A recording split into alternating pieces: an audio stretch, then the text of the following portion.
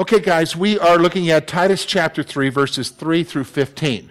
Okay, Titus chapter 3, verses 3 through 15. So, we're going to talk about grace, okay, and human behavior. Now, grace is the grace that was shown to you in salvation. Grace is the experience of salvation in your life in spite of you, okay? Grace is mercy that you don't deserve, that God gave to you. So does everybody recognize you don't deserve salvation? Does everybody understand that? That is a tenet, a chief truth in Christianity. There is nothing about you that deserves to be saved from hell. Every single one of us deserves to go to hell, period. I don't care who your parents were. I don't care how much you were brought up in the church. I don't care how perfect a life you live. There is no such thing as a perfect life. There's only one person who lived the perfect life. Who was that? Jesus. And so to everyone who comes to an understanding of who Christ is and who comes to salvation, that's grace shown to you by God. Okay? But we're going to see how grace is supposed to affect our human behavior. Because even though you're saved, you're still what? Human. Yeah, you're still human, and Bruce said it, sinners. Okay? So let's look first of all at verses 3 through 8 of chapter 3. Now he's going to describe how we used to be in verse 3. For we ourselves were also once foolish, disobedient, deceived, serving various lusts and pleasures, living in malice and envy, hateful, hating one another. But when the kindness and the love of God our Savior towards man appeared, not by works of righteousness which we have done, but according to his mercy he saved us through the washing of regeneration and the renewing of the Holy Spirit, whom he poured out on us abundantly through Christ Jesus, our Savior, that having been justified by his grace, we should become heirs according to the hope of eternal life. This is a faithful saying, and these things I want to affirm constantly, that those who believed in God should be careful to maintain good works. These things are good and profitable to men. All right, so let's take a look here. We're going to talk about the motivation of grace. Grace should be motivating you. Okay? Grace and salvation should be motivating you. Now, I'm going to be honest with you. There's actually two types of motivation from grace. One is that he's talking about here. Another is a sinful attitude, which we'll mention here in a few moments. Okay? So first of all, our past life. Paul reminds Titus concerning our past lives as unbelievers. This is true of you whether you came to Christ as a 5-year-old or whether you came to Christ later in life. The fact of the matter is you were marked by sin. You were driven by the lusts of this world, the lusts of your flesh, the deception of Satan, and the influence of the world. That's what Paul would tell us in Ephesians chapter 2. I believe it's verses 1 and 2. So, the fact is Paul is wanting to remind them about their past lives. If you want to understand grace and why it should be motivating you right now, you need to understand what you got saved from. Do you understand? Sometimes we forget that. You and I need to be really considering the fact of what God saved us from. You know what I'm saying? So, as unbelievers, we were arrogant rebels who were willfully disobedient to God. I don't like the way you said that, George. I like what the Bible says better. Well, no, this is just a general summarized statement. If you look at all of the things that he talks about, what we were like in our past life as unbelievers, we were basically arrogant rebels against God, willfully disobedient to him, right? Wouldn't you say that? And yeah, arrogant. So, you and I need to grasp what you were saved from. Do you understand what I'm saying? What you were saved from. Not to, like, have you ever heard testimonies sometime when somebody gets up and they talk about their salvation experience, but then they talk about what they were like before, and it's almost like they're relishing in what they used to do when they're telling about how Jesus saved them? You know, it's not that you need to relish in your past. You need to recognize that God saved you from a lot. He intervened in your life, because if he hadn't intervened in your life, you would have gone down a different path. You know, I think about that often in my life. If God hadn't reached out in April of 1985, 33 years ago, and touched my life, I can't really tell you where I'd be today. I wouldn't be here. Do you understand what I'm saying? I wouldn't be here. I don't know. My life wouldn't be stable. I know that. How do I know that? Because I look at my unsaved family, and I know what the direction they went in. And you can know from that if it wasn't God's grace in your life, you would have gone in that same direction as well. Why? Because we tend to follow in the direction of our family, don't we? Because that's what we were raised in. So, really, when you need to reflect back on your unsaved condition, it should elicit from you what? Thankfulness. Thank you, Jesus, for saving me. Thank you for intervening in my life. You know what I'm saying? Because I was doing my own thing. I was pursuing my own lusts and my own desires. Now, let me just stop for a moment. When we use that word lust, we always want to default to the thought of sexual lusts. But he's not just talking about sexual lusts. You could lust other things besides sex. You could lust stuff, money, power. Did you understand what I'm saying? Achievement. It's talking about out-of-control desires in your life. Do you understand? That consume you. Do you understand? That consume you. You ever met people who are consumed by their lusts? Not sexual lusts. We've met those kind of folks. But who are consumed by other lusts for things? You know? You were like that before you became a believer. So now in verses 4 to 6, he's going to tell us about the work of salvation. Okay? So here's what God did. Okay? So first of all, in the midst of our unbelief, the kindness and love of God appeared to men. In the midst of our unbelief, the kindness and love of God appeared to all men. All right, let me just stop. I want to ask you a question. You ever been rejected? You ever had somebody reject you? Rebel against you, did everything they could against you? You ever had that happen? How did you feel about that person? I want honest answers. How did you feel about that person? Thank you, Donna. That's right. You didn't like them, okay? You wanted to destroy them, not physically, but in other ways. Yeah, you want to, get back at them, okay? Yeah, that's a nicer way than your... Bruce said he wants to destroy them in other ways, okay? Thank you for your honesty, Bruce. Lori? Avoid? Anybody else? Somebody rejects you. First of all, do you like rejection? Oh, I love rejection. I just love people rejecting me. Nobody loves rejection, right? Okay. How do you respond to that? I mean, think back to high school. A lot of rejection going on in high school, right? Think about when you're in high school, when there were groups of people who rejected you. How did you feel? What usually wells up within you? All right, you said it, Sam. Hatred and anger. Okay? All right. Do you feel like you want to go the extra mile for those people? All right, not at all. Y'all are being sheepish, like, I don't know if I could be that mean. Just tell it like it is, okay?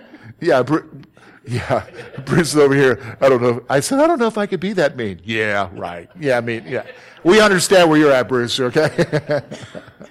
All right, well, listen. That's what's amazing about salvation.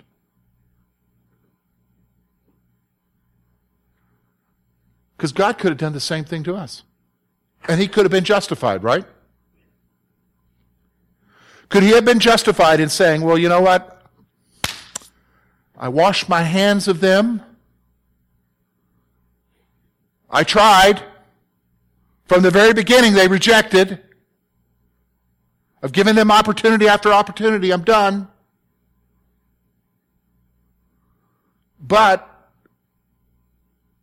he loved us. And he showed kindness towards us, is what the scripture is saying here. That's grace, isn't it? That's grace. In the midst of our unbelief, and the kindness and love of God appeared to men. How did it appear to men? Who did it appear as? In the person of who? Jesus, right? Okay. Now, salvation came to man through God's mercy and not by our works of righteousness. Ephesians 2, for by grace you have been saved through faith, not of works, lest any man should boast. I mean, this came through his mercy towards us. Not because you're good. Well, you might be good on human standards, but as far as the biblical God standard, we're not good. Do you know what I'm saying? Here's what, you ever had these kind of thoughts? I sometimes think about my life that sometimes even the good things that I do are bad. You ever thought about that? Probably a lot of us haven't. I mean, I just started thinking that a while back. Even the good things that I do are bad because maybe the motive for doing them is what? Wrong. Do you know what I'm saying? Because I'm doing it for, look at me. Out of ambition or ego or whatever. Did you understand what I'm saying? Sort of like, here's my present, Dad. What you get me? All for that whole aspect of that we're wrong. But God showed mercy to us. God showed mercy to us. So then salvation came to man as he was regenerated and renewed by the Holy Spirit. See, when you got saved, this is what I want you to understand. When you became a believer, when you by faith reached out to him and he touched your life, he changed you. He changed you. He made you new. He gave you a new mind. He gave you a new outlook. He changed you so that you would no longer be driven by your lust, so that you would no longer be driven to want to be disobedient. He gave you a new heart that would seek after him, a new mind that would understand him. He washed you clean. How many of you, if you're like me, you live with regrets from past sins, right? I dare say as you get older, you can remember sins from 20 years ago that you regret. Ever done that? 30 years ago, 40 years ago.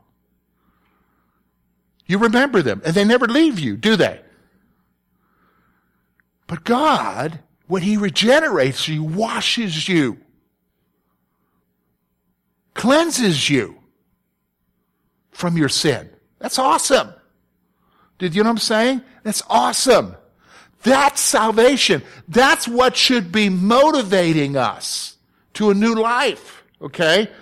That's what should be motivating us to the new life. So at salvation, the Holy Spirit was given to us abundantly through Christ Jesus. Now here's what I want you to understand. You have got to understand this point. The very instance that you put your faith and trust in Jesus Christ, you were sealed immediately. Immediately. I can't even think of, like there's I think the smallest form of time that I understand is a nanosecond. But I think even beyond that, God instantly, when you put your faith and trust in Jesus, the Holy Spirit entered into your life to seal you, to guarantee you for what? Salvation. He was given to you abundantly. Do you understand what I'm saying? abundantly, you have the Holy Spirit. God himself dwells in you. Now, do we recognize that sometimes? You know, like I never was a big fan of the WWJD. You remember that fad from 15 years ago? What would Jesus do if he were here? I never was a fan of that. The reason why is God's already here. It's the Holy Spirit with you, so you need to ask yourself, do I really want to do this? Because the Spirit of God is here. Did you understand what I'm saying? Yeah, Sam. Well, that little book you gave me to read, what it said to me, sometimes we don't treat the Holy Spirit as a person. Yes, sometimes we don't treat him as a person. That's exactly right. And he is a person. Yeah, he's a spirit, but he is a person. Okay? That's exactly right. That little book that Sam's talking about is this one up here by A.W. Tozer, How to Be Filled with the Spirit. Okay? So, all right, let's go on. So what happens then is you become heirs. Because we've been justified by his grace, we become heirs of the hope of salvation. Do you know what I'm saying? You become heirs of the hope of salvation. Now, I think we all understand inheritance, right? That's kind of like what you get when your relative dies and you are given that, you know that when I die, my dad's going to leave me the cabin, or my dad's going to leave me his shotgun, or when my dad dies, he's not leaving me anything. I don't have an inheritance. Do we understand that when somebody dies, sometimes there's inheritance, right? Okay. This concept is a little bit different because it's not when Jesus dies you get that. He already died. He died so that you can have an inheritance. You receive the inheritance when? You go to be with him. When you die. Or he comes back to take you. Do you understand what I'm saying? So that's what your hope is that when I'm done here in my journey here, I'm receiving a what? An inheritance. Okay? An inheritance. So those who have believed in God should carefully, this is what he's going to say now, those who have believed in God should what? Carefully maintain good works. Now the response of grace should be that I need to be careful how I live my life. That I need to be careful about how I live my life. Now, I told you that there's a second response. The second response is actually not a biblical response. The second response is, well, since I'm saved, since I'm forgiven, I can do whatever I want to do. Paul says in Romans chapter 6, what shall we say then? Shall we continue in sin that grace may abound? Not, God forbid. No. Grace is not a license to go do what you want to do, right? And I would dare say if you have that attitude, I would question if you truly understand salvation. If you truly understand Jesus. Okay? You've got to really wrestle with that one. It's not a license to go do what you want to do. The proper response to grace in our lives should be what? Trying to maintain good works. Now, there's a third response. It's not a biblical response either, but there is a third response. There's the guy who responds to grace by maintaining good works. There's a guy who uses it as a license to go do whatever he wants to do, but there's a third response. It's the response of ignorance, where you don't really understand grace enough that it affects your life. You just kind of go on without any thought about it. Do you understand? You're ignorant of it. And that's where I think a lot of us are at. We just kind of go about life on our own without any thought to our responsibility towards grace. Do you understand? With our responsibility towards grace. And here's what he's saying. He's telling us devoting ourselves to good works is profitable to men. You responding to grace by maintaining good works, that's profitable. That's a good thing. There's benefit to that. Okay? There's benefit to you doing the right thing. Think about that. That only makes sense, right? Because, again, Romans, what are the wages of sin? Death. The outcome of sinning is always going to be what? Bad. There's always going to be consequences for sinning. Do you understand?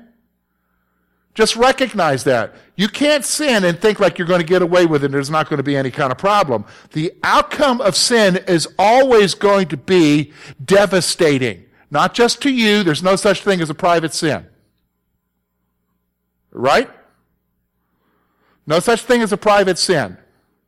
Hey, by the way, if you haven't realized this, years ago when the internet first came out, people thought that there was anonymity and you could just go on the internet and do whatever. And I remember, even all the way back in 96, talking to a computer guy, and he was saying to me, people don't understand that there is no true anonymity on the internet. That there's a record of where you go always. And he said, and people think, well, I can just wipe out my hard drive and it will be gone. No, the government knows how to go in there and find, because everything is layered. So eventually they'll find where you've been. You ever notice when they arrest somebody now, what do they take when they arrest? They take their what? Computer. And their what? Smartphone. You know what I'm saying? It's just like, even I was reading a blog about some preacher who made some statements. I was reading a blog, it was talking about a preacher who made some statements and he was getting controversial. So he went back and he deleted all of his blog posts that talked about it, like there's no evidence that I did that. Well, there's something on the internet called the Wayback Machine. And people can go to the Wayback Machine and bring up what you said a year ago that you wiped out now. There's a record. Do you understand what I'm saying? There's a record. What am I saying? There's no secret sins. You're not sinning to yourself. So doing right is profitable to what? It's beneficial to all men. All right, so let's talk about doing right. So verses 9 through 11, he's going to talk about inconsistent behavior. Inconsistent with what? Inconsistent to the grace that was shown to you. Look at verse 9. But avoid foolish disputes, genealogies, contentions, and strivings about the law, for they are unprofitable and useless. Reject a divisive man after the first and second admonition, knowing that such a person is warped and sinning, being self-condemned. So these are things you and I need to avoid. So let's talk about them. Number one, avoid foolish teaching. Titus was to avoid foolish arguments about Scripture because they're useless. I went and picked Foster up yesterday from Cedarville, and, when you drive in 6 hours, you got lots of time to talk. So we're just talking a lot about school, and, he's in the biblical studies program, and, we're talking about stuff that biblical students get involved in, and a lot of times, can I be honest with you, it's useless and meaningless what? Arguments over stuff that are meaningless. In fact, it's amazing. He's in school now, and what he was describing to me was going on when I was in school 30 years ago. Do you know what I'm saying? Nothing's changed. And you know what? It wasn't profitable then, and it's not profitable now. Did you understand what I'm saying? And you have people, you ever met people, not just because most of you aren't going to a Bible school, but have you ever got into an argument with somebody about some kind of scriptural something or another, and it just was meaningless? Like foolish? Like, why are we even spending time talking about this? Do you know what I'm saying? Well, I saw on TV, this guy said that. Well, I don't care what that guy said. My Bible says this. Let's talk about what the Bible says, not what somebody else said, So, we need to avoid foolish arguments. Paul says, because they're useless. Do you understand? Useless. In fact, he's going to flat out say to you that those kind of people, they want to argue about stuff. You ever met people like that? They just want to argue. They are, what kind of person is that? Divisive. So he tells you how to handle a divisive person, okay? Here's what Paul says about handling a divisive person. Believers are to reject divisive people who have been given ample warnings about their sin. In fact, Paul says, after the second time of telling them, hey, you know what, this is meaningless, why are you doing this? He says you avoid that person. Why waste your time? Why waste your time? I've actually gotten to the place now where I don't have time. There's too many other things going on. Do you understand what I'm saying? There's too many other things to get involved in foolish little arguments. Did I see your hand back there, Lori, or are you just rubbing your hair?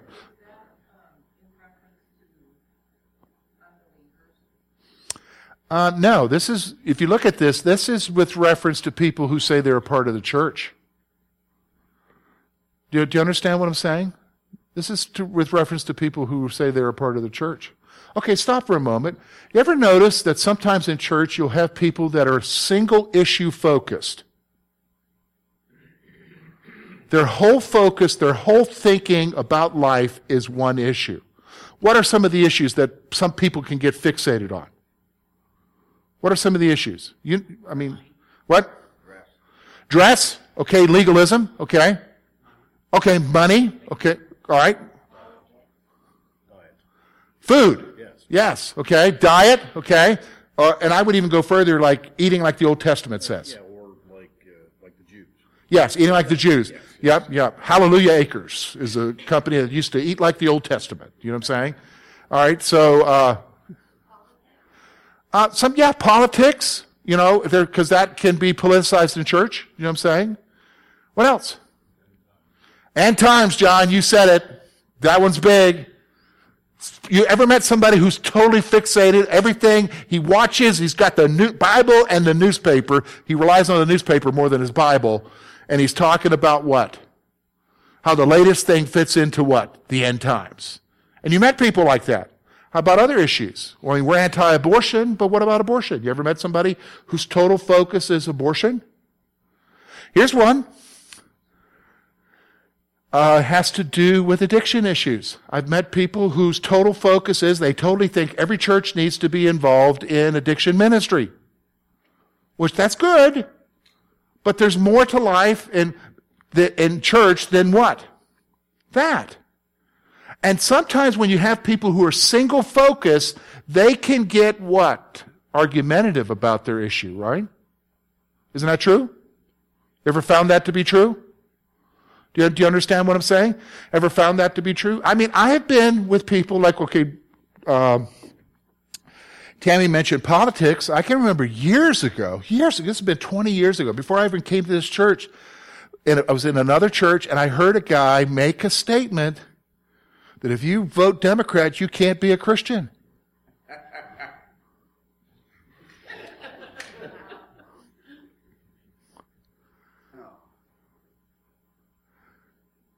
Let's see, Jesus died on the cross. I can't do anything for salvation. He saves me as I am. Has nothing to do with salvation. But that was a single issue person, right? Now, this is the kind of thing Paul's talking about here, right? From such a person, you got to give them ample warning, and you need to say, you know what, seriously, really? I would think that one through before you said that. But if he keeps doing it, then what does Paul tell us to do? Yeah, avoid that kind of person. I saw a hand. Yeah, Sam. I was going to say a lot of arguments are nowadays about gender. Okay, yeah. Yeah, gender issues, okay. What were you going to say, Lori? I saw, maybe you were just laughing. Okay. All right. Anybody else? Yeah, Mike.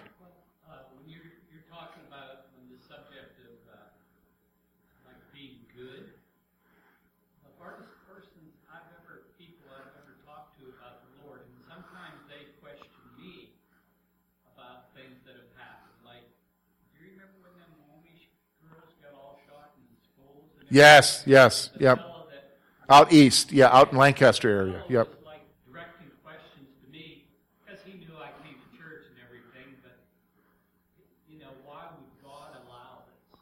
Okay, yep. And the only thing that came to my mind at that time, and maybe it was a wrong answer, I just said, well, the Bible says the rain falls on the just and the unjust. Yes, that's exactly right. He's held a grudge against me since then. Oh, wow. And the hardest thing to convince a good person to try to bring them around to God and Jesus and sin is because they're up here with the good. Yeah, they think their morality, yes. Yep. And that's where I find that it's hard to talk to people who have the attitude that Yes. it's so good. Yeah, and I would say, Mike, what you can do is Romans chapter 2, verses 1 to 12, Paul talks about how the moralist, what you're describing as a moralist, how a moralist is condemned. Why? Because he judges the rest of the world by a standard, And they do have a good standard. but the Bible says they can't live up to their own standard. Well, I'm not a judge, so Yes, pride. that's how they Yeah. No, I'm just telling you what the Bible says. Nobody can live.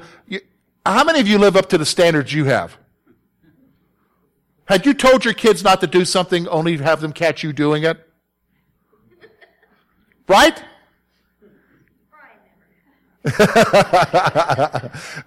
He probably didn't tell you. Do you know what I'm saying? Right? Nobody can live up to any standard we have. All right? So, believers are to reject divisive people. That's the first thing. Because of grace, you don't have, can I be honest with you, because of grace, you don't have time. Do you got time? I mean, those people will suck up your time, right? And a lot of times they're arguing things in Scripture that don't have a clear answer in the Scripture. Yes, a lot of times they're arguing things in the Scripture that don't have a clear answer. You're exactly right, Bruce. Okay? And you don't have time for that. Did you understand? Which would you rather do? Spend your time talking to somebody who's really interested in knowing about Jesus or arguing with somebody about blood moons? Do you know what I'm saying? Some of you are like, what's a blood moon? Just ask John Hagee, okay? You can't argue them to believe it anyway, no matter what. Yeah, you're not going to argue. Foster made this statement to me yesterday in the vehicle. I thought it was a good statement. You can't argue people into any kind of conclusion. Do you know what I'm saying? You can't argue people into the kingdom. Understand that. Don't get into arguments with people because you can't argue them into the kingdom. Okay? Let's go on. So, he's going to give some final words here. First of all, let's talk about these kind of people. We must recognize that divisive people are warped, sinful, and self-condemned. Does everybody understand that? When a person comes into a church, have you ever noticed that when somebody comes into a church and they're always right, sooner or later, they're going to cause a problem? And part of the problem is they are, one of the issues that they're struggling with is they think they know better. They think they know better. And they end up creating problems. And Paul's saying, recognize that those people are warped, sinful. They are self-condemned. They've deceived themselves. Okay? Now, he's going to give some final words here in verses 12 through 15. Let me read those to you. When I send Artemas to you and Tychicus, be diligent to come to Nicopolis, for I have decided to spend the winter there. Send Zenas the lawyer and Apollos on their journey with haste, that they lack nothing. Let our people also learn to maintain good works, to meet urgent needs, that they may not be unfruitful. All who are with me greet you. Greet those who love us in the faith. Grace be with you all. Amen. All right, so let me just go through these. Some final words here. First of all, some instructions to Titus. So after Artemas and Tychicus came, Titus was to make the effort to come to Paul. So once these other two workers came, Titus was then supposed to make the effort to go to Paul. Paul's in prison. Okay? So Titus was supposed to go visit Paul now. Once they get there, they get things under control. You come see me. Okay? Now, concerning Zenas and Apollos. Now we know Apollos from the book of Acts. He was an eloquent speaker, a good teacher in the early church. Zenas must have been another worker as well. Titus was to send Zenas and Apollos on their way as their needs were met. Now, one of the things you're going to see in Scripture over and over again, it's the church's responsibility to take care of who? Workers. To go do what they're supposed to do. Help them. Okay? Help them. Concerning the church there in Crete, the church was to learn to maintain good works and to meet urgent needs. So this is what we should be teaching, is focusing on you responding out of grace and what? Doing what you need to do that's right, but also meeting urgent needs of people. You need to be ready to what? Respond to other people with their needs. Okay? Respond to other people with their needs. Why? This is so that they will not become unfruitful. Now that's interesting, isn't it? He's saying here that they are to maintain good works, focus on maintaining good works in their life out of that grace, and meeting urgent needs that present themselves, because if they don't do that, they're going to become what? Unfruitful. They're going to become useless. So, how we become useful to God is by what? Doing what's right and meeting the urgent needs around us. That means getting our focus off of self and getting it outward. Do you understand? It means getting our focus off of self and moving it outward. Okay? Moving it outward. Now, he gives some final greetings. Paul sends greetings from those who are with him as he sends greetings to the believers there. So he always closes out by saying, hey, everybody who's with me says hi.